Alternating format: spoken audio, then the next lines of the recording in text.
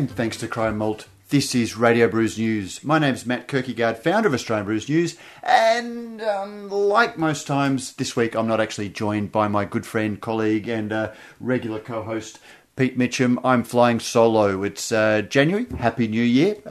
And Pete's very much on family and festival duties at the moment. So we've had a long enough hiatus. We are trying to be regular, as regular listeners will know. So rather than delay it any longer, we're doing this show with me flying solo. Two great interviews today. In fact, one of my all-time favourite interview subjects, the Pope of Foam himself, Professor Charlie Bamforth, is joining us very shortly. And also, in a related sort of conversation, we're speaking to a brewer who has set up a brewery in Western Australia in which one of their beers is made using 90% unmalted barley. So a really great show for you today. We won't go in too much of a discussion or news without Pete here. I can't believe that anyone wants to sit and listen to me soapbox, and certainly the feedback suggests that might be the case. And it's much more a discussion between Pete and I about these sorts of things that you're listening for. But as I said, rather than wait any longer for a show, we are going to put one out this week. Next week, if you are a regular listener, we are going to be recording a live show or broadcasting a live show that will also then be put out as a delayed podcast on Australia Day for the launch of the Hottest 100. Voting has now closed for the Hottest 100 craft beers presented by the Great Australian Beer Spectacular, or GABS.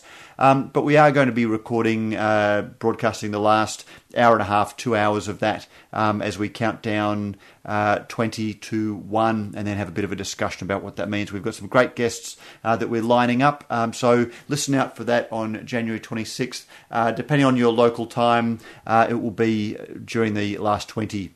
We will finalise the details state by state and the times, and we will put a link to that on the front page of Australian Brews News, and also send a link out in our daily digest so you can follow live to that next week. But it'll be a great show. Last year's show was very well received. It's still one of our highest rating shows, so it's certainly well worth listening. And with the live broadcasting, you will be able to phone in and ask questions of our guests, and certainly give your thoughts about the way that the 2015 Hottest 100 comes about. But without any further ado, we'll get on and talk to Professor Charles Bamforth, or Charlie as he lets us call him. Charlie Bamforth is the Anheuser-Busch Endowed Professor of Malting and Brewing Sciences at UC Davis in California. He's one of the greats when it comes to knowledge and love of brewing. And whilst he has a career that spans the highly technical, scientific and brewer training, and he works very closely with many of the big brewers, he's a man who, as you'll hear me say during the interview, walks the middle way when it comes to beer. He has a genuine love for beer and the spirit of it, and I'm sure that will come through in our interview. So without any further ado, let's welcome Charlie Bamforth to the show. Charlie Bamforth, welcome back to Australian Brews News. It's been far too long. Yeah, you told me 5 years. That's a heck of a long time. Yeah, it was. It was 2011 back when you had come out with Beer is Proof God Loves Us, your wonderful book, which is still one of my favourite books. Yeah, that's a book that either people love it or hate it, but there you go. That was a very important book to me. Wow, it's that long ago, is it? My word. Yeah, really. And why do people hate that book? It's. I think when we spoke to you at the time, you describe it as being beer the middle way, which sort of strides that bit between big beer and craft beer, that divide, and looking at the middle way between those two, which is very much what we wanted to talk about today. But I can't imagine anyone not enjoying that book. Well, I think most of the people who didn't enjoy it are the ones who signed up for Kindle, got it on Kindle, and they see all these endnotes and they keep trying to flick back and forwards. Oh, okay. So it's the mechanics, not the content. I would hope so. Yeah, but it's interesting. It's terribly egotistical, but occasionally I'll look at Amazon and see what the reviews look like, and a review said it was too academic, and the last thing in the world it is academic. But anyway, Wow, that's I find that astounding, and I actually have it in audiobook version, Kindle, and hard copy version, and you don't quite get the end notes at all in the audiobook version, but the other two are very good. Well, that was interesting. Are you talking about the one where the guy read it, the actor? I mean, there's a guy reading it, and he called me and he said, I ought to tell you I'm recording your book for you. And I said, well, why am I not recording my own book? So it's recorded in a very American accent, and to be perfectly honest, Matt, I can't listen to it. It makes me cringe to listen to it. So it's quite interesting. Oh, well, maybe that could be a project for Australian Brews News. We can just get you to read it out to us, maybe a chapter a night as a bedtime story. Put you to sleep, yeah. Well, no, sweet dreams, perhaps. Of course, oh, absolutely right. Now, as I indicated, we might just sort of see what you've been up to since then. I know that you did bring out another book that I've purchased recently when I was preparing for this interview, and I haven't made much inroads into it, but that was Beer, Tap into the Art and Science of Brewing, which actually does sound a lot more academic, but it's still very readable from my early reading of it. Yeah, actually, that's the one you've got, I hope, is the third edition. And the very first edition of that was my first beer book a while ago.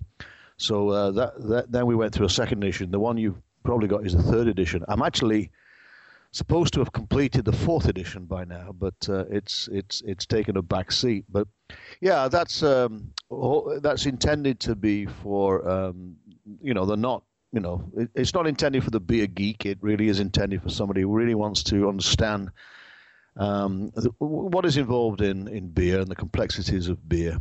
So again, it's not supposed to be academic, but equally it's not in any way trying to sort of trivialize the subject. So I actually use that as a textbook for a class I teach on campus, and we'll be teaching it online. It will be available online. And I'm actually going to teach it for the second time on a study abroad class in England, in Nottingham, England, next summer. It's used as the textbook for that also introductory class to beer and brewing. So it's not for the overt specialist, but it really is for the person who's kind of wants to understand beer and what goes into beer.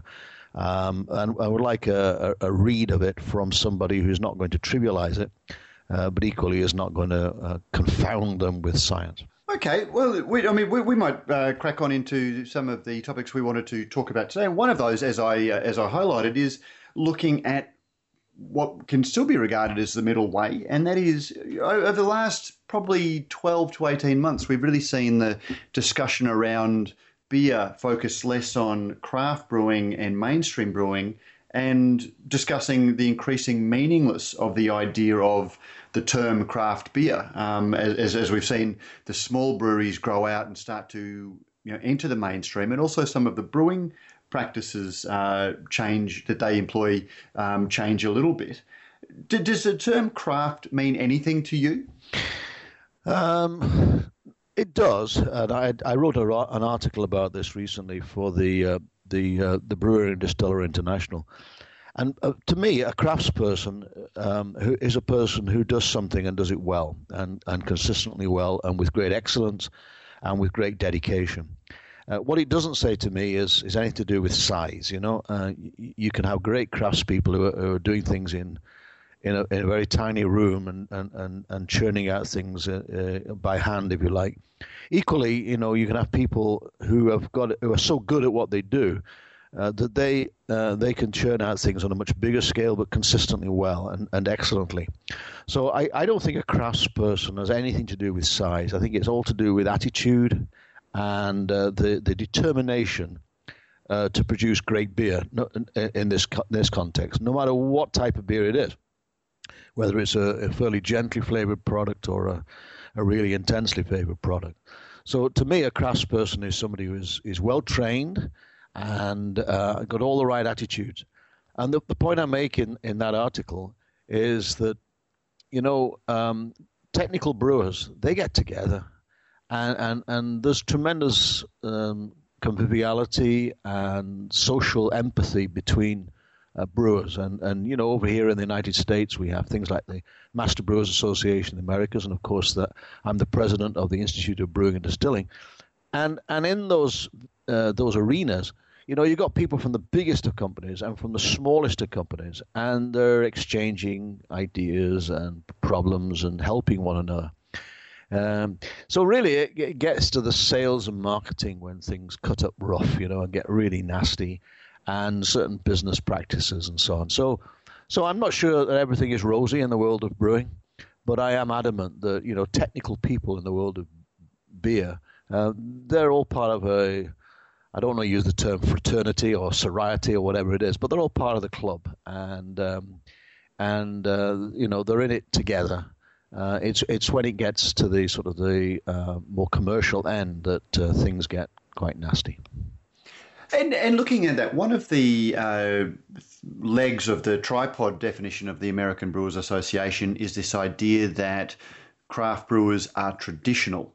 What does that mean to you, or what do you see them as getting at in that element of traditional brewing? Well, I don't absolutely know that, because I think what they're almost in a sort of Reinheitsgebot mentality of malt, hops, yeast, and water, and yet you look at the sorts of things they're saying. They're basically saying the big guys are not doing things properly. They're saying they're using things like rice and corn.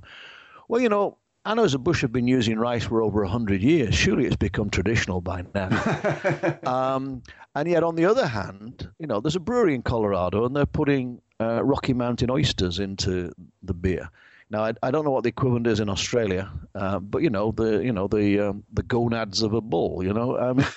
It's hardly traditional. It's hard. What do you call them, as a matter of interest? What's a Rocky Mountain oyster? Bull's nuts.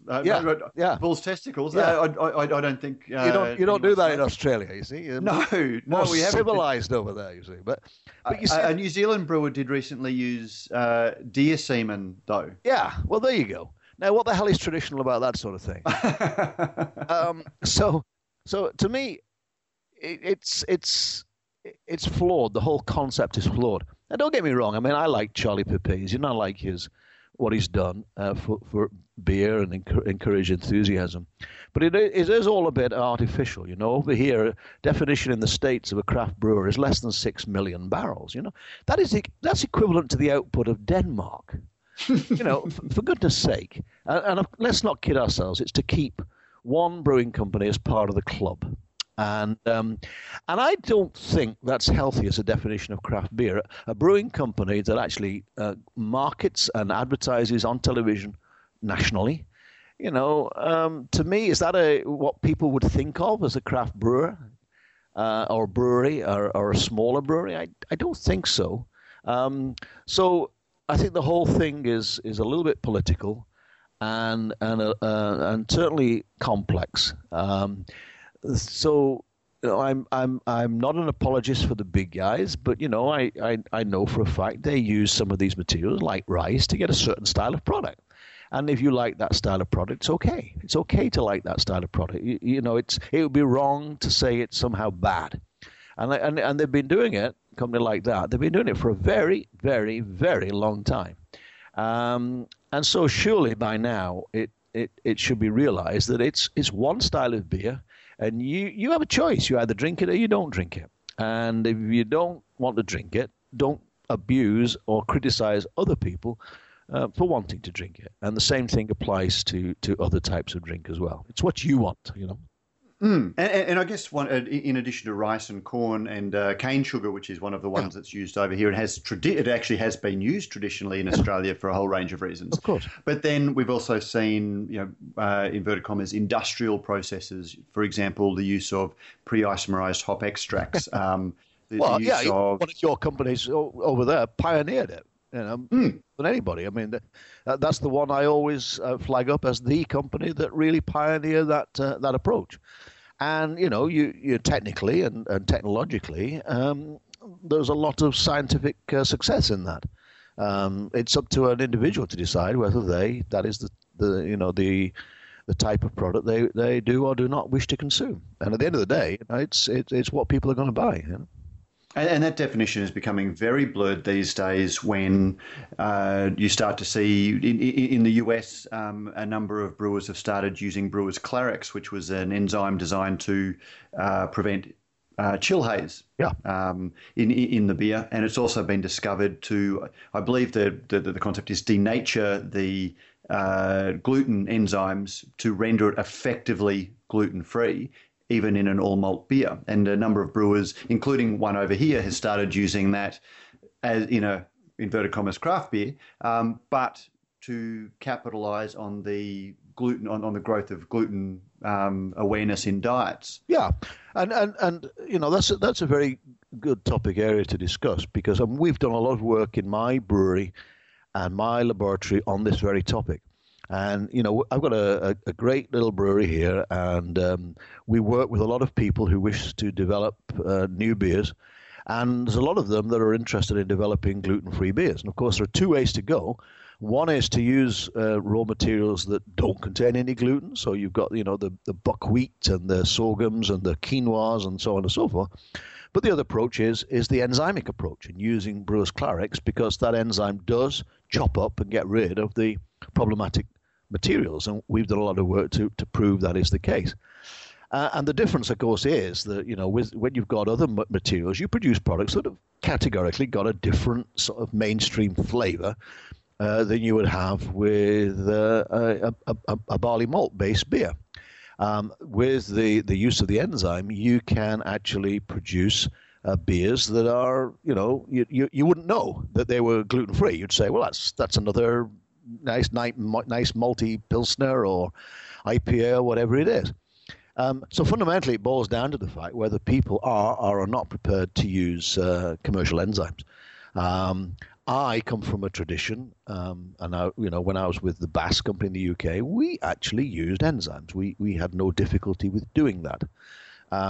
So if a company is prepared to use a commercial enzyme such as Clarix, then that opens tremendous opportunities. And in my view, to those people who are genuinely sensitive to gluten and who want to experience beers that are beers that perhaps they recall from perhaps before they were diagnosed or before they developed the condition or what have you, if they want to taste great malty flavored beers, this gives them an opportunity to do so. And so what's to say it's wrong, you know? It's a perfectly wholesome material to be using. And you know, there's a lot of interest in it, and I personally applaud that, because again, it comes to the fact that what you're doing is presenting people with options, and if people choose to use those options, then so be it, either as a consumer or as a brewer. And so I think to make these different approaches available is a very worthwhile thing. That said, I will also, there was another brewery that started just before Christmas, and I'm running an interview with the brewer as part of this episode of the show, and they've started making a beer with 90% unmalted barley and adding enzymes. And I'll just read you a quote from Beer is Proof, where you discuss this, and you say, "There is nothing technically novel here, although the marketing push is clever indeed. The problem remains one of taste. Malt makes a meaningful contribution to the flavour of many beers. Barley is, well, grainy and astringent. One would have great difficulty trying to match the taste and aroma of a given brand made from, on one hand, beer from malt, and on the other hand, from raw barley." Yeah, totally true. And indeed, ironically, I was teaching a class today, and I talked about that very thing. And I said, you know, if you're going to be wanting to use something like raw barley and enzymes, the time to make that decision is when you're establishing the brand and indeed establishing the brewery.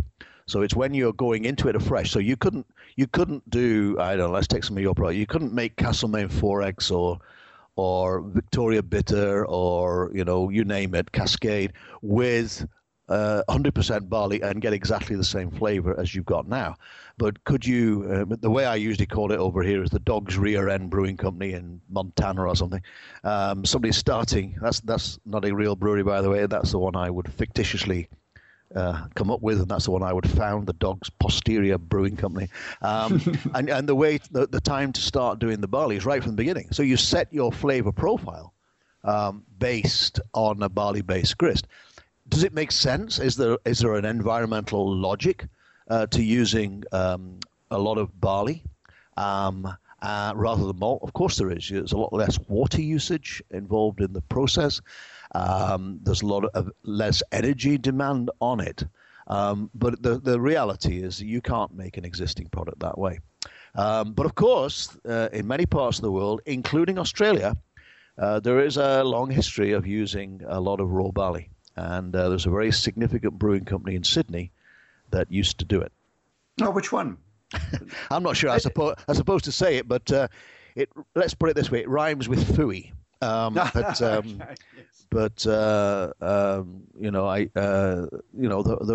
was a while. I never forget. What's the guy who came over from Coors, went over to Australia? And Chuck Hunt. Chuck. I'll never forget Chuck. Somebody made a presentation at a institute meeting down there once, and they were talking about the development of the new pilot brewery, and in that company, and they were talking about the use of malt, and he said, "Malt? That's a bit of a first, isn't it?" I think he was being sarcastic, but barley brewing gets reinvented every 20, 30 years, and it's being reinvented now. And of course, the people who are reinventing it are the people who will sell enzymes. So, it comes down to a decision of what you want to achieve. What I said regarding to the Brewers Clarex is, you're using malt and you're using traditional materials, but you're just putting this enzyme, and this allows you to have it gluten-free. And I think that's a legitimate approach. It is also an entirely legitimate approach to use a lot of raw barley with enzymes, as long as you're not, adhering to the Reinheitsgebot. But again, it's something that the beer has to be designed on the basis of that as the grist. So, do you think that a craft beer that you can sort of have a concept of a craft beer with a beer that uses enzymes without given malting has always over the 7, 8, 9,000 years of brewing, beer has always had to be made from barley that has gone through a process. Are we starting to get away from that idea of traditional craft when we start using 90, 100% unmalted barley? Well, again, I come back to the same point. If somebody said to me, here's a beer that is made with raw barley, and here is a beer that's made with 100% the finest floor malted Maris Otter, and it's got the finest noble hops, but also it's got deer semen in it. I know which one. I know which one I prefer. I'd go for the raw barley every time. So to me, malt is a beautiful step forward from barley. So my preference would always be for fine, good quality malt. But it is barley. It's just been sprouted and dried. So it's still barley. And do I worry about commercial enzymes? No, I don't worry about commercial enzymes at all, because you've also got to remember that barley is not sterile. There's all sorts of stuff that lives on barley, lots of bacteria and so on. My daughter was telling me that she'd read something somewhere about what the proportion of the human being was that was actually bacterial rather than, and it was a fairly disturbing number. But the same thing applies for barley as well. And some of those bacteria and fungi and so on are providing enzymes and they've got an input. All they're doing with the commercial enzyme is you're concentrating the enzyme. Basically, you're making it in a pot and you're adding it in. So lots of people hate the idea. They're anti the use of additional enzymes, and I respect them for that opinion. But I come from a tradition. We used to use a lot of beta-glucanase in Bass, and of course we used it to help equalize differences between different batches of malt in the brew house. And at the end of the day, we reckon we got 1% more wort per annum because of using this enzyme, knowing full well that when you boil the wort, you kill off the enzyme. So, these enzymes they're coming from organisms, and one organism is Hordeum vulgare or Hordeum disticon, and another enzyme might be Trichoderma, or it might be whatever. They're enzymes, for goodness sake. They're coming from living organisms.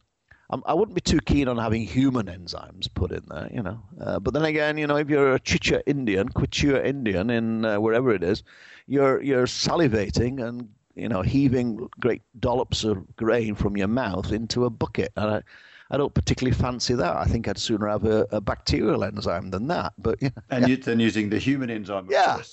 So it really is all shades of opinion, and I find it ironic that people should actually pontificate about what is okay and what is not. A Trappist monk uses candy sugar. It puts sugar beet, a derived sugar beet, into the boil to make Trappist beers, and of course is celebrated as being a brewer of wonderful beers, which they are.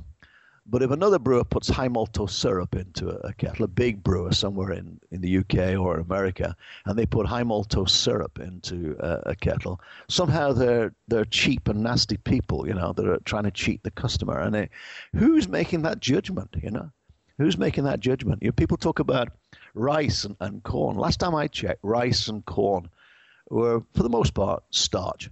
And the last time I checked, barley was, for the most part, starch.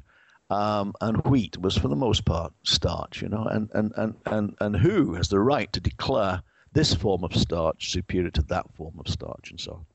So I totally understand why people want a traditional approach, but you've got to be consistent. And if you are saying, I admire the Germans for that consistency. They say it's got to be malt, hop, yeast, and water. The Reinheitsgebot, that's what it's got to be. And I can live with that, but to say that something like rice is non-traditional, but bull gonads is okay is bizarre. It's frankly bizarre.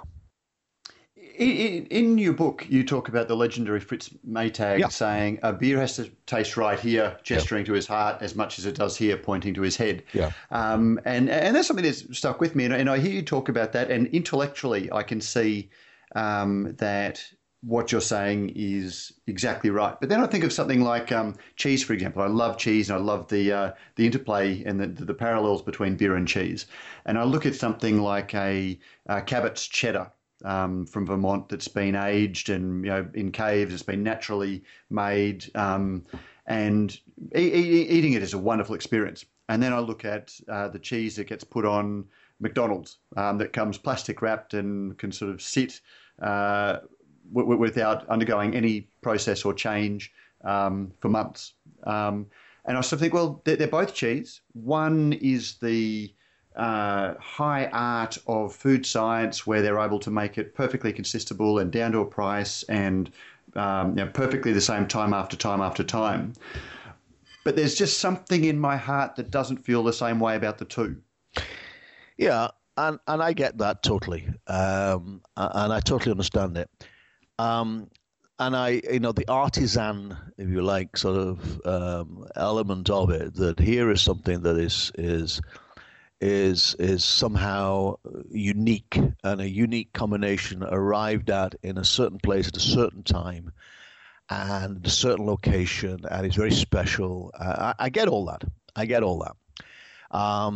And I suppose the analogy that people will come up with, to relate to what you have said, would be, you get these produce very large volumes in very big fermenters of very gently flavored products that are very consistent, entirely predictable, and possibly not especially interesting.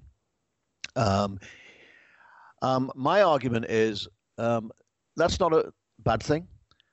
Because lots of people prefer that, and that's what they want to drink, and one thing that I've encountered over here, I go to places to talk, and I remember being in Madison, Wisconsin, and these students, I was talking to them at the university there, and they were saying, we've taken all these wonderful craft beers back to our, mums and dads and our aunts and uncles, and they say, I don't want to drink that rubbish, I want a Miller. And that's what people want to drink. And there's lots of people eat it in McDonald's as well, And what they're looking for is tremendous predictability and consistency, and that, I think, is a perfectly acceptable thing and a very worthy thing to have. And because people are doing that and preferring that style of product does not make them bad people. So do I have those beers adorning my refrigerator at the moment? No, I don't. What I have are, tonight I just had a Narwhal, which comes from Sierra Nevada. It's a 30... I know it, and we can get it over here. Yeah, and if you can get it barrel aged in bourbon barrels, so much better. It's a wonderful, wonderful, wonderful beer, and I love it very much. But it comes from a brewery that also prides themselves on making sure that the next bottle of Narwhal will taste exactly like this one. And the next one after that will taste exactly like this one. They will all be outstanding and superbly good. The difference is it's a very big beer, whereas some of the well-known North American brands are not, intensely flavored. The important thing is they're all well crafted and I think well done. And it's up to you to decide whether or not it is the beer of choice for you or for the occasion, Thankfully it's raining today, throwing it down, which is wonderful. We need all the rain we can get in Northern California. But in the middle of summer, when it's 37 Celsius outside or 40 Celsius outside, Narwhal is not necessarily the beer that I would be drinking after trudging through the garden or the yard here, and I probably want something a little bit more refreshing, So it's horses for courses. It's totally horses for courses. But the point again is, it's like I say to my students, most of them, let's be frank, they want to join their definition of the craft sector, which I guess what they're talking about is the smaller brewing companies. And the last thing in the world they want to do is join the big guys. And what I say to them is, doesn't matter what scale you're on, you are brewing beer. You have all the same challenges. You've got the same challenges of seasonal variation in the crops. You've got to worry about the yeast quality. You've got to worry about the water, and so on and so forth. The difference is, on a big scale, you'll be managing it or doing it by managing other people, and you'll see a lot of automated control on a computer screen. If you're on the small scale, you have a big pair of boots, a bucket, and a shovel, and but you're still brewing beer. And there'll be different styles of beer, but either way, people are still trying to achieve and strive for excellence and to meet the needs of the customer. Whether that customer wants, the Joe six-pack type beer, or whether that customer wants a more complex entity, should we say. Moving on to, I guess all of these are conceptually related in some way, but one of it's not necessarily spoken, but it's often implied in the craft beer movement that brewers are somehow taking us back to a time when beer was better, and the beers that we're drinking have a connection with an older style beer. So porters are brewed now, and there's all of the stories told about porters of 200 years ago, and then the India Pale Ale, and it's related back to the time. Have we ever consumed beers in all of history that taste like they do now?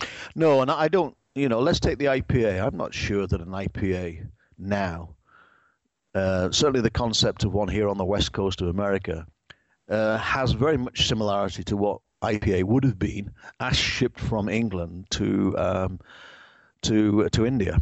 The story is well told that the product was intended to last the sea passage, and therefore needed to be quite alcoholic and quite bitter to prevent bacteria from growing. But of course, the hop bitter acids would not, and the alcohol would not do anything about things like Brettanomyces, the yeast named in honor of the British, for goodness sake, with its delicious contributions of damp horse blanket and mouse pee.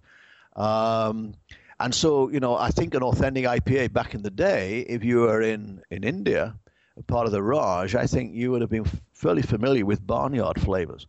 And certainly not so much the hop aroma. So I think the concept is coming back, but not necessarily accurate in terms of the style of the beer. You know, the original porter, the very first porters would have been made with malt that was dried over burning wood and would have been very, very coarse and a lot of smoky flavors. Probably not the nice Reusch beer. Well, nice-ish. I'm not a big fan of that myself, but this sort of the smoky bacon type flavor would have been a coarser flavor than that before it was cleaned up and with different ways of drying and different approaches. So I think there's a lot of interest. I think people are going back to look back and they're getting ideas, but they're tweaking them. For example, to the best of my knowledge, there was never any such a thing as a black IPA in the United Kingdom. But of course, I'm not sure these have got to Australia, but over here, there are a number of black IPAs. And they're basically Guinness meets IPA with intense roast character and this wonderful hop aroma. And I just love them. I think they're tremendously well-balanced beers. But they're really not founded on historical fact. No, and then we're seeing hoppy saisons and Hopfenweisses. Yeah, and are you getting dry hop pilsners? Well, that's what we're getting over here, and you know, there's no end to that, and some of them are very wonderful, and some of them not so. So the wonderful thing about all this is the innovation and the interest in pushing the envelope. I personally prefer it to be pushed in sensible ways, and I think. You know, as I think I say in that book, and certainly in one or two others, if we are going to learn anything from a wine person, it's celebrating our traditional raw materials and making far more play of different malts and different hop varieties and so on. And I think that's happening, and that's a wonderful thing. But over here, you know, not too long ago, I was up in the Pacific Northwest, well, actually Northern California, up in the Humboldt County. And, you know, I had a beer that was a chili beer. And in all I'm English, you know. I love curry. But I've never, ever in my life had a curry which made me, you know, which challenged me like this chili beer. I mean, it was outrageous. And it was, you know, why do it? Well, we just want to go to an extreme. And that's damn foolish, in my opinion. At the same time, the same company makes this crazy raspberry beer. And it's just like drinking raw, concentrated raspberry juice, and I find no pleasure in that. So you know, I think it's worthy to explore the options, but I think people have got to be sensible, and it's far more logical to start off by making sensible beers rather than push to the extremes. You know, if you want to occasionally push to the extreme, that's fine, but you really got to grow up first. And be able to make really good beers before you try to really go to extremes. Have you read any Bill Bryson by any chance? Yeah, Charlie? I love him. I mean, he makes me cry with laughter. So, did you read The Short History of the World, which is where he, or a short history of nearly everything, where he goes through evolution and about everything, and he talks about this period of the Cambrian explosion when it was almost as if the Earth was trying out life in all of its many forms, and the most bizarre life forms sprung up, but they died off very, very quickly. I've described beer or craft beer as being in that stage at the moment where craft brewers are throwing up every possible permutation. Yeah. But most of them are going to die off because they are impractical, and you know, apart from the experiment, there is no reason for them to survive. Yeah, and I think that's an extremely good way of viewing it, a good analogy. I mean, it is true, you know, and I don't know if this chili beer, this raspberry beer is still in the marketplace, but, you know, there'll be some people who they'll go for it simply to say, hey, you know, I've drunk that chili beer, it's no problem. It's like if you go to any restaurant, you know, the Vindaloo, you know, I mean, you'd only have that really if you wanted to impress somebody, you know, and if you want to enjoy yourself, you have something that's a bit more mellow, probably. Okay, some people would like it, but for a lot of people, not so much. So I think you're right that you know, there will be people who they'll try, they're interested in trying some of these products, but I think novelty only goes so far. And I'm sure there are people who will drink the Rocky Mountain Oyster Stout and say, okay, I've got to try it once. but I'm going to move on now. Incidentally, that beer, I am told, although I refuse to drink it, that beer, I'm told, is a good beer, but the character of it has nothing. It owes nothing whatsoever to that. I mean, I can remember, I think the Japanese years ago made some spirit or other with gold flakes in it and so on. And it's a gimmick. It's a gimmick. And gimmicks only go so far, they're transient. It's like, when I was a kid, they used to put different sort of things in cereal packets and breakfast cereals, and they put toys in them and so on. And then you move on to the next gimmick and the next gimmick. But all the time, the basis of that foodstuff or that product is a fairly well-known type of flavor and a well-known prospect, and the rest of it is just about marketing and look at me, the next shiny thing. Yeah. But in talking about that, I guess even brewers, and we've touched on this idea of traditional, but even brewers, small brewers who have a small brewery and talk about themselves brewing in a traditional way, they still have access to science and facilities that give them much more control over the process than at any time in history. So they can precisely control temperatures that brewers have never been able to do 200 years ago when porters were first being made. Yes, indeed. And I touched upon that today in one of my regular diatribes against decoction mashing. I mean, I still don't understand why anybody in 2016 would ever think of doing that. And it was a technology that was founded on an absence of thermometers and a fundamental ignorance of what was really happening. Great brewers, but they knew nothing about enzymes and they knew nothing about temperature control. Therefore, they needed to do that. They were going on experience, not on knowledge. And like I stressed today, they were great brewers. They worked it out, how to get the best out of the malt that was available. That's tremendously admirable. But in the year 2016, we know all about enzymes to the nth degree. We can control things to the nth degree. And therefore, we can do things in a much more controlled and reliable way. So earlier on, I got distracted a little bit by this diatribe about India IPA. But yeah, if you go back, and probably if you go back to when I was first starting to drink beer at a younger than should be age, probably the beer was not as consistent then as it is now. And certainly if you go back 50, 100 years, actually 50 years is just a little bit before I started drinking, but so I was pretty young. But anyway, if you go back, people did not have the same control. Think of oxygen levels. The oxygen levels in packaged beers in most parts of the world these days are vanishingly low. Whereas when I started in the industry, the levels that were considered to be acceptable for oxygen in a bottle of beer were substantially higher than they are now. So in terms of the shelf life, beer should be as fresh as it's ever been. So technology has taken us a long way, and frankly, these big guys are damn good at applying that technology. It's also a very interesting thing if you look at the craft industry as is referred to over here, the smaller brewers over here.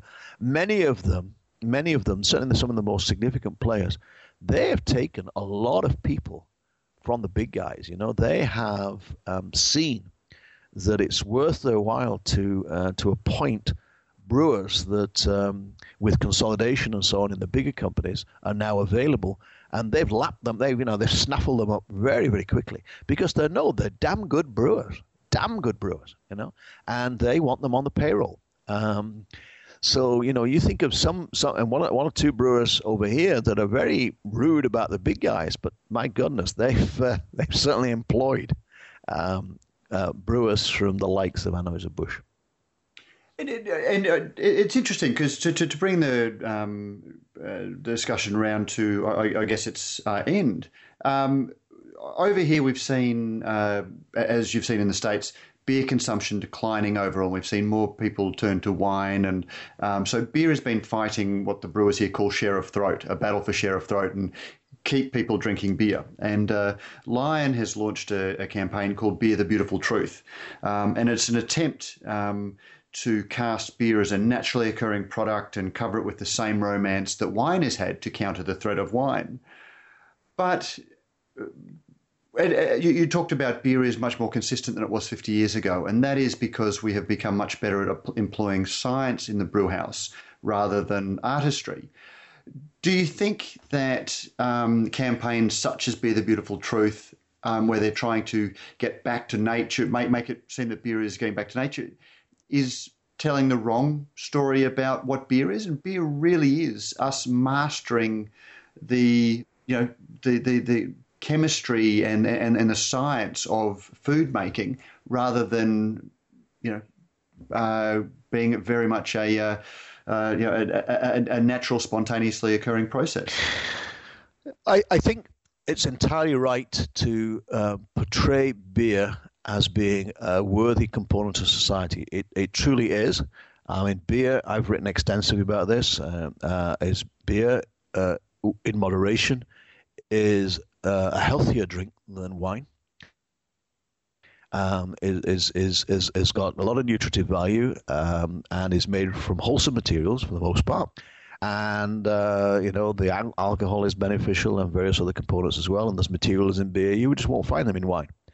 So in terms of that and the ability to pair with food and responsibility, I think all of those are very worthwhile messages.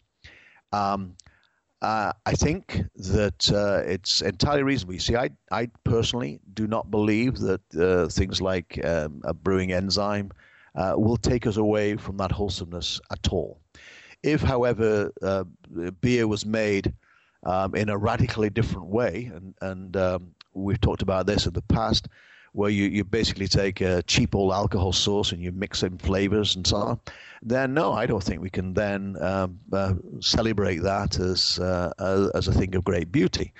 But with the best will in the world, if you go back to a brewery in you look at some of the descriptions of breweries in, say, London in the 15th century, 1400s, you look at the shape of that brewery, the equipment and the layout is instantly recognizable. So although we've got far better at the science, we're still, for the most part, for most of us, are using primarily malted barley or wheat. We're still using hops in some form or another. We're still using hops. It may be a pellet. It may be an extract. For some people, it's still whole cone hops. Water is still the main component of any beer, and we still worry about the water composition. We're still using Saccharomyces cerevisiae or Pastorianus. We're still doing those things. It's just that we're very good at the system, and we've tweaked it. We've used the occasional enzyme here or there for some of us. For a long time now, we've been using things like isinglass finings in some places. It's a very traditional thing now for cask ales in England, but it is a historic product. But for a lot of people in the world, they'd say, "God, fish protein? Do me a favor." But you could still talk about traditional values there. So the reality is that I don't think that in most beers worldwide, on whatever scale, I don't believe they're a million miles from the mainstream, the main architect blueprint, if you like, because we're still talking about extracts of grain and fermenting them and spicing them with hops. And for the most part, that applies to most beers. So I think the argument is extremely strong. If you look at wine, in the world of wine, people are using grape juice concentrates and sugars and copper to mop up hydrogen sulfide, and there's an awful lot going on in the world of wine that is under wraps, should we say? Over here in the States, if you've got more than 10 milligrams per liter of sulfur dioxide in an alcoholic beverage, you've got to label it. You can't find a beer that's labeled with the words contains sulfites over here, but you'll find them on all the wine labels for good reasons. But even that we've got the moral high ground. So I would stand up in and I would defend the position of beer as being the more worthy and the more wholesome of the two. Whilst holding my hands up and saying, but I'm very, very embarrassed about what some people are doing. I guess the thrust of that question was, do you think that that the large brewers are scared of admitting just how technologically advanced they are, because we live in a world where people are just instinctively fearful of things like GMO. If GMO is thrown on, or science, people have a feeling that natural is better, and it's almost a hysterical reaction against science. Yeah, and that's specifically talking about GMO. That is very, very true. Back in the 1990s, when I was director of research at the BRF International, Brewing Research Foundation International in Nutfield, John Hammond, one of our team, came up with the world's first approved genetically modified yeast, and nobody's ever used it. And the reason they've never used it is because beer, it's not economically worthwhile. You can do things in making beer that are much cheaper options, and whatever the goal is for genetic modification, you can find another way to do it that does not involve putting the words product of gene technology on the label.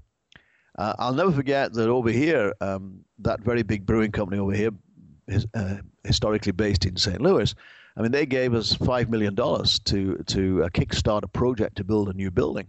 Tremendously generous, and so for the simple reason they wanted brewing to succeed at UC Davis, irrespective of where the people were going to go.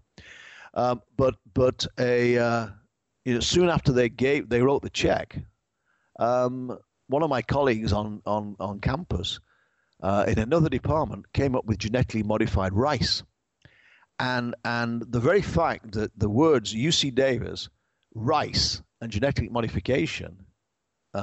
Somebody doing a Google search could also find Anheuser-Busch on Google close to that, even though the genetically modified rice had nothing to do with making Budweiser. That was a step too near. That's too dangerous. Just the association, and that is the paranoia that brewers have.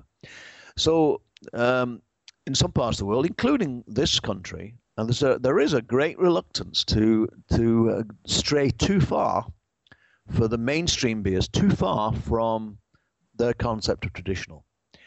And so there is many a big brewing company that if they don't have to, they will not use a commercial enzyme. Brewers Clarix presents an opportunity. Therefore, there's a very logical reason to use it to make a certain product efficiently with a guaranteed very, very low, if at all, any of the gluten-sensitive material. So that would be considered. But something like beta-glucanase, no, you just change the mashing temperature to deal with the beta-glucans. Why would you put an enzyme in? There are many a brewer that is very traditional still. Well, Charlie, I could honestly speak to you for hours about this, but for the purposes of this show, we probably can't go any longer. But The good news is that you are heading down under again in 2 months' time for the Institute of Brewing Distilling World Conference, or South Pacific Conference. Yeah, it's in Sydney, and it's in March. And so I'm the president of the IBD, so I'm very much looking forward to it. I'm not saying this just because I'm on this show, but I go to meetings all over the world. But the Asia Pacific meeting of the IBD every 2 years is my favorite. It's rotated, goes to various places, but it's the one I enjoy the most, and I love coming to Sydney. I love coming to Sydney, and I'm very much looking forward to it. And hopefully we can catch up and have a beer. That would be wonderful. We might even be able to do a live podcast from the pub and get some of the listeners along to ask, maybe probe some of these questions and many, many others. Would love that. That would be really very, very good indeed. Wonderful, Charlie. Always good to talk, and we look forward to seeing you in a few months' time in Sydney. All right. Thanks, Matt. Cheers. Bye-bye. In a garden, what a garden. Brews News is made possible by Brewpack, Australia's #1 craft contract brewer. With over 100 craft beers and ciders on the roster and counting, Brewpack specialises in offering growing craft breweries a home for their packaged and kegged beer, no matter how crafty. Serious about handmade beers, and with an open-door policy, Brewpack's brewers love having passionate, hands-on partners in the brewery. Thinking about craft contract brewing? Think Brewpack. And yes, we thank Brewpack for not only making a whole lot of great craft beers possible, but also for making this podcast possible.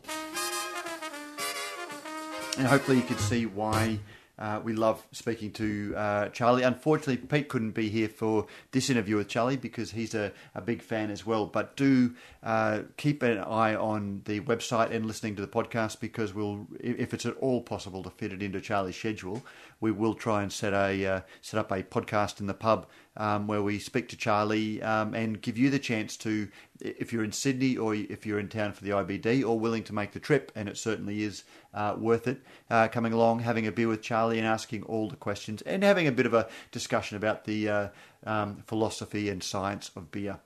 Now, moving on, we did talk a little bit about science and art of beer, and we're now speaking to Nigel Metz, who is one of the founders of Lucky Bay Brewing in Esperance, Western Australia. And one of the beers that they've brought out is made from 85% raw barley. As anyone who knows beer will know, most beers are made from barley that goes through the malting process that sees the starches broken down, ready for the brewer to use.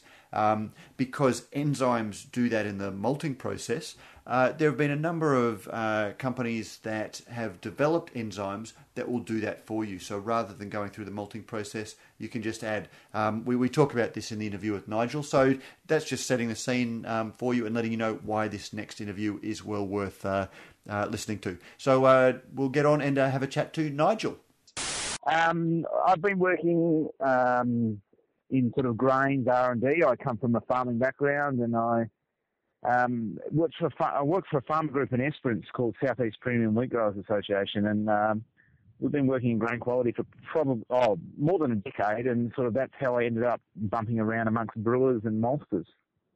Okay, and so has a focus of your background in barley been barley for malting and brewing? Yeah, it was. I mean, we started off, one of the research projects I worked on earlier on was looking at genetic purity of varieties and testing of that at a farm level. And the reason being is that affects germination variability in the malt house, so it affects malt house throughput and modification factors in your malt. So that was my first exposure to sort of like, here's how what we do at a farm level impacts in at the brewing and malting level, and that was a pretty interesting insight. What made you? I know that you've said you were kicking around with brewers. What made you decide to throw your hat in and get into the relative mugs game of brewing? Look, I guess in terms of interest level, I mean, coming from an agricultural background, growing crops is pretty interesting. And essentially, we're almost doing the same thing in brewing, except we're growing yeast inside a tank. And there's all sorts of interacting factors that affect the crop, and there's all sorts of interacting factors that affect the beer inside a tank. So that's sort of what attracted me to it. There's always something new to learn, and I'm like, well, geez, that's a great challenge. I just need to remind myself sometimes when I get snuck up behind me and something I completely missed pops its head out. But so far, so good. Now, the thing that brought us to you on this occasion is quite apart from you've started your brewery, Lucky Bay Brewing, that has just recently launched. One of the beers that you've launched with is essentially a raw barley beer. And just for listeners who may not fully understand the implications of that, beer is made from barley or wheat or other grains, but the starches in raw barley aren't immediately fermentable by the yeast, and so the malting process starts the process of converting those starches into sugars that can be fermented, and part of that is seeing the development of enzymes that come to the fore during the brewer's mashing process. Is that a fair summary of traditional brewing?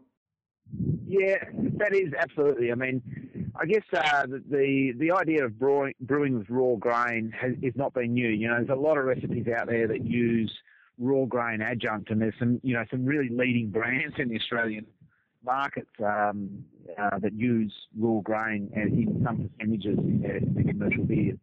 Can you name any of those, or are you able to tell us? Look, no, it would be it wouldn't be right. But there is some, I think probably the third biggest brand in their marketplace uses some raw grain in some of their brews, and there's especially the more experienced brewers have been in the industry for 20 or so years. Thus, experimenting with raw grain inclusions probably 20 or 30 years ago, and essentially our technology's come a long way since then. But you're right, in terms of when I take raw grain from a farmer locally, it's not modified, so I need to add those enzymes in, the enzymes that are normally created in the malting process. And that's the key to it, isn't it? You can't just go and grab the raw barley and brew with it the usual way. You actually have to modify the mashing process, and the grains, you add the enzymes into the mash tun, I take it? Yeah, you do, and you have to. It is a more complicated mashing process, and some of the feedback from some of the larger scale brewers said, look, we probably wouldn't do that. That's going to slow our brew house efficiency down a little. But at a craft level, you undertake such things because your product is handmade. It's not bashing through 8 brews, an 8-hour brew. It's a dedicated day we're going to make a certain beer. And what really stared me in the face is I work with farmers locally here. We grow 500,000 to 600,000 tonne of barley, and it all just goes on a ship straight out the door. And you can't imagine the pride of one of the local farmers when he said, "This is my barley," to his friends at one of the meetings, and they were pouring a keg. It really represents one of the biggest shifts in brewing since way back when the Sumerians discovered that if you put bread in water, it would ferment because the sugars became fermentable. Doing this way, you're really taking out that very important, what has always been an important step of the malting process, and fundamentally changing the way that brewing is done by putting raw grain and adding the enzymes to the brewing phase. Would you agree with that? Yeah, correct. But it is traditional malting framework that makes up the brewing industry, but really, it has its own unique characteristics, and we're only using that characteristic or that raw barley for one of our beers. For example, the Kolsch that sits alongside it is 100% Australian malt and 100% malt beer. So beer will always be made predominantly out of malt, and even with our raw barley, we're still adding some specialty malts to provide that tweaking of certain flavour profile that we're after. And what flavour profile does it deliver? Because, if you'll just, I might read you something. Charlie Bamforth, who's the UC Davis Professor of Brewing. The Pope of Foam, yeah. Yeah, the Pope of Foam. Yeah. He, in his book a couple of years ago, not Beer the Beautiful Truth, that's the Lion Nathan campaign, Beer is Proof that God Loves Us. He talked about how enzyme companies were pushing enzymes back a few years ago, and he says rather use raw barley together with enzymes from bacteria and fungi that the enzyme company will readily supply you with. There is nothing technically novel here, although the marketing push is very clever indeed. The problem remains one of taste. Malt makes a meaningful contribution to the flavour of many beers. Barley is, grainy and astringent. One would have great difficulty trying to match the taste and aroma of a given brand made on the one hand with malt and the other from raw barley. So maybe I haven't had the chance to try your all barley beer. Maybe you could sort of talk us through what the flavour profile is and how it differs from some of the others in your range. Yeah, and I would say that astringency, graininess was what we started off with, and over time we worked out how to modify things in terms of use of specialty malts as well as change a hopping regime. So that's why you've got 15%. It's only 85% unmalted barley, isn't it? Exactly. So that's where those specialty malts really come in and play their role. And some of the feedback we had from one of the large, when we're working on this sort of a market development project for Australian grain, was that the same deal. It was quite astringent and harsh. I think possibly a little bit too much temperature for mashing could do that. And it took us a while to learn this and to come together with a flavour profile we were happy with. What it does do is provides a very drinkable beer when it's done right. And the great irony is that the big brewers have been adding sugar for years to cut down the volume or that mouth fullness that malt can give for an all malt beer, so people drink plenty. But here we're still using all barley, and we get a very easy drinking beer, but without adding sugar. You mentioned that a couple of the big brewers are using unmalted barley in their beers, but it affects the efficiency in the brew house. What are they using all barley beers for? Oh, sorry. What are they using the unmalted barley in their beers for in the larger beers? So they're using them as small minor additions of basically raw grain adjuncts. So they rely on the enzymes that come out of your traditional malt. And I mean, it's only very small proportions in Australia. And generally speaking, the big brewers don't do that in Australia. Traditionally, they've used a liquid adjunct, i.e. sugar. Whereas in Southeast Asia, where they traditionally use a lot of rice, there's some beers up to 60% rice. They're not great beers, but they use what's cheap and local.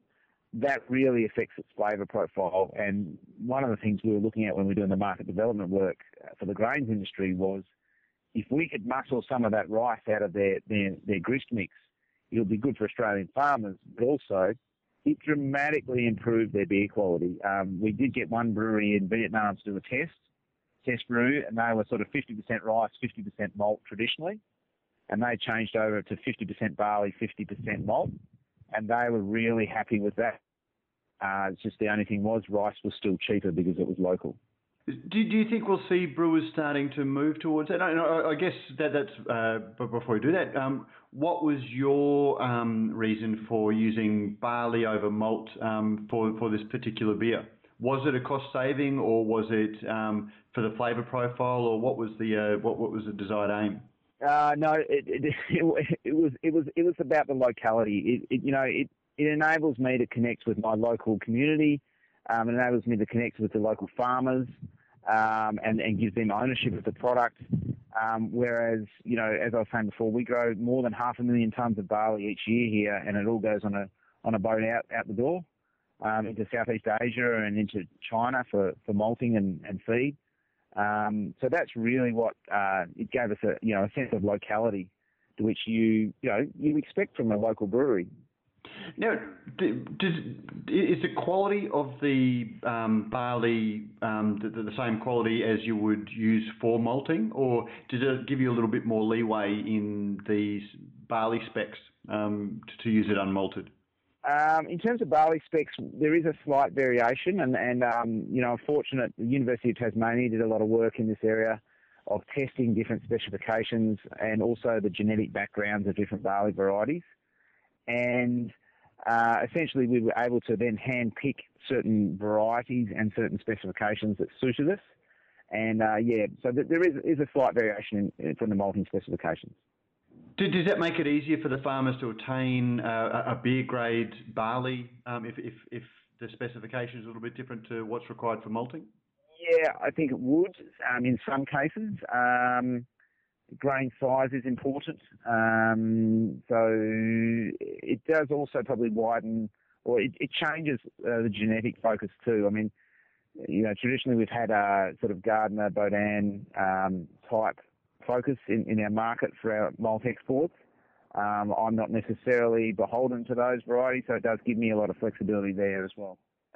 One of the other things you described, and you alluded to it in an earlier question, is you describe a push for less flavour attenuated beers, or sort of for more flavour attenuated beers, and that was one of the things you found with using the unmalted barley.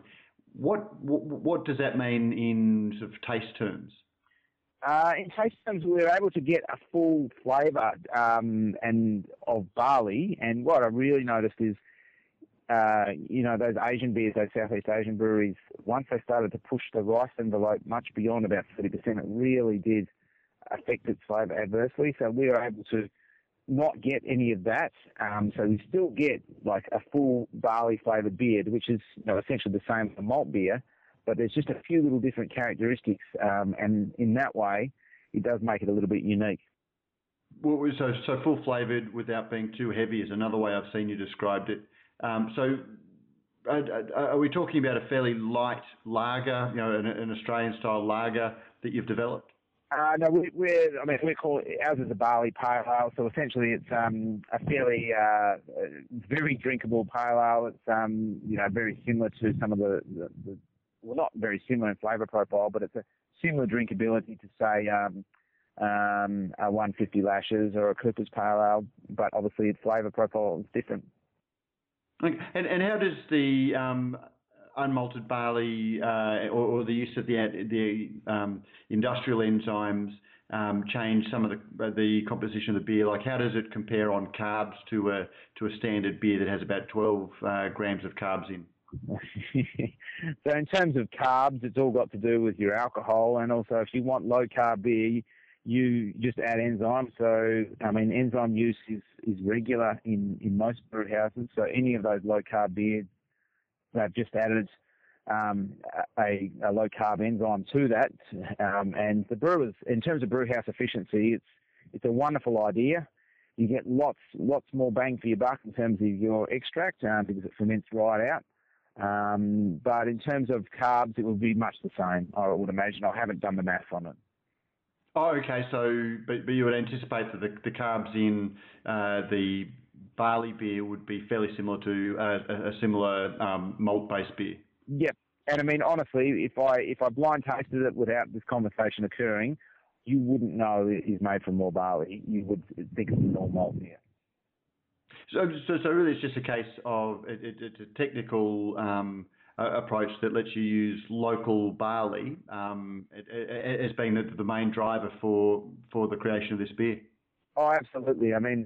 When I was working with the University of Tasmania, there was a guy there by the name of Kevin Red, and he worked in the hospitality industry and said, beer malt comes from a long way away. So it's just, in the restaurant industry, if you've got something local, it's a winner.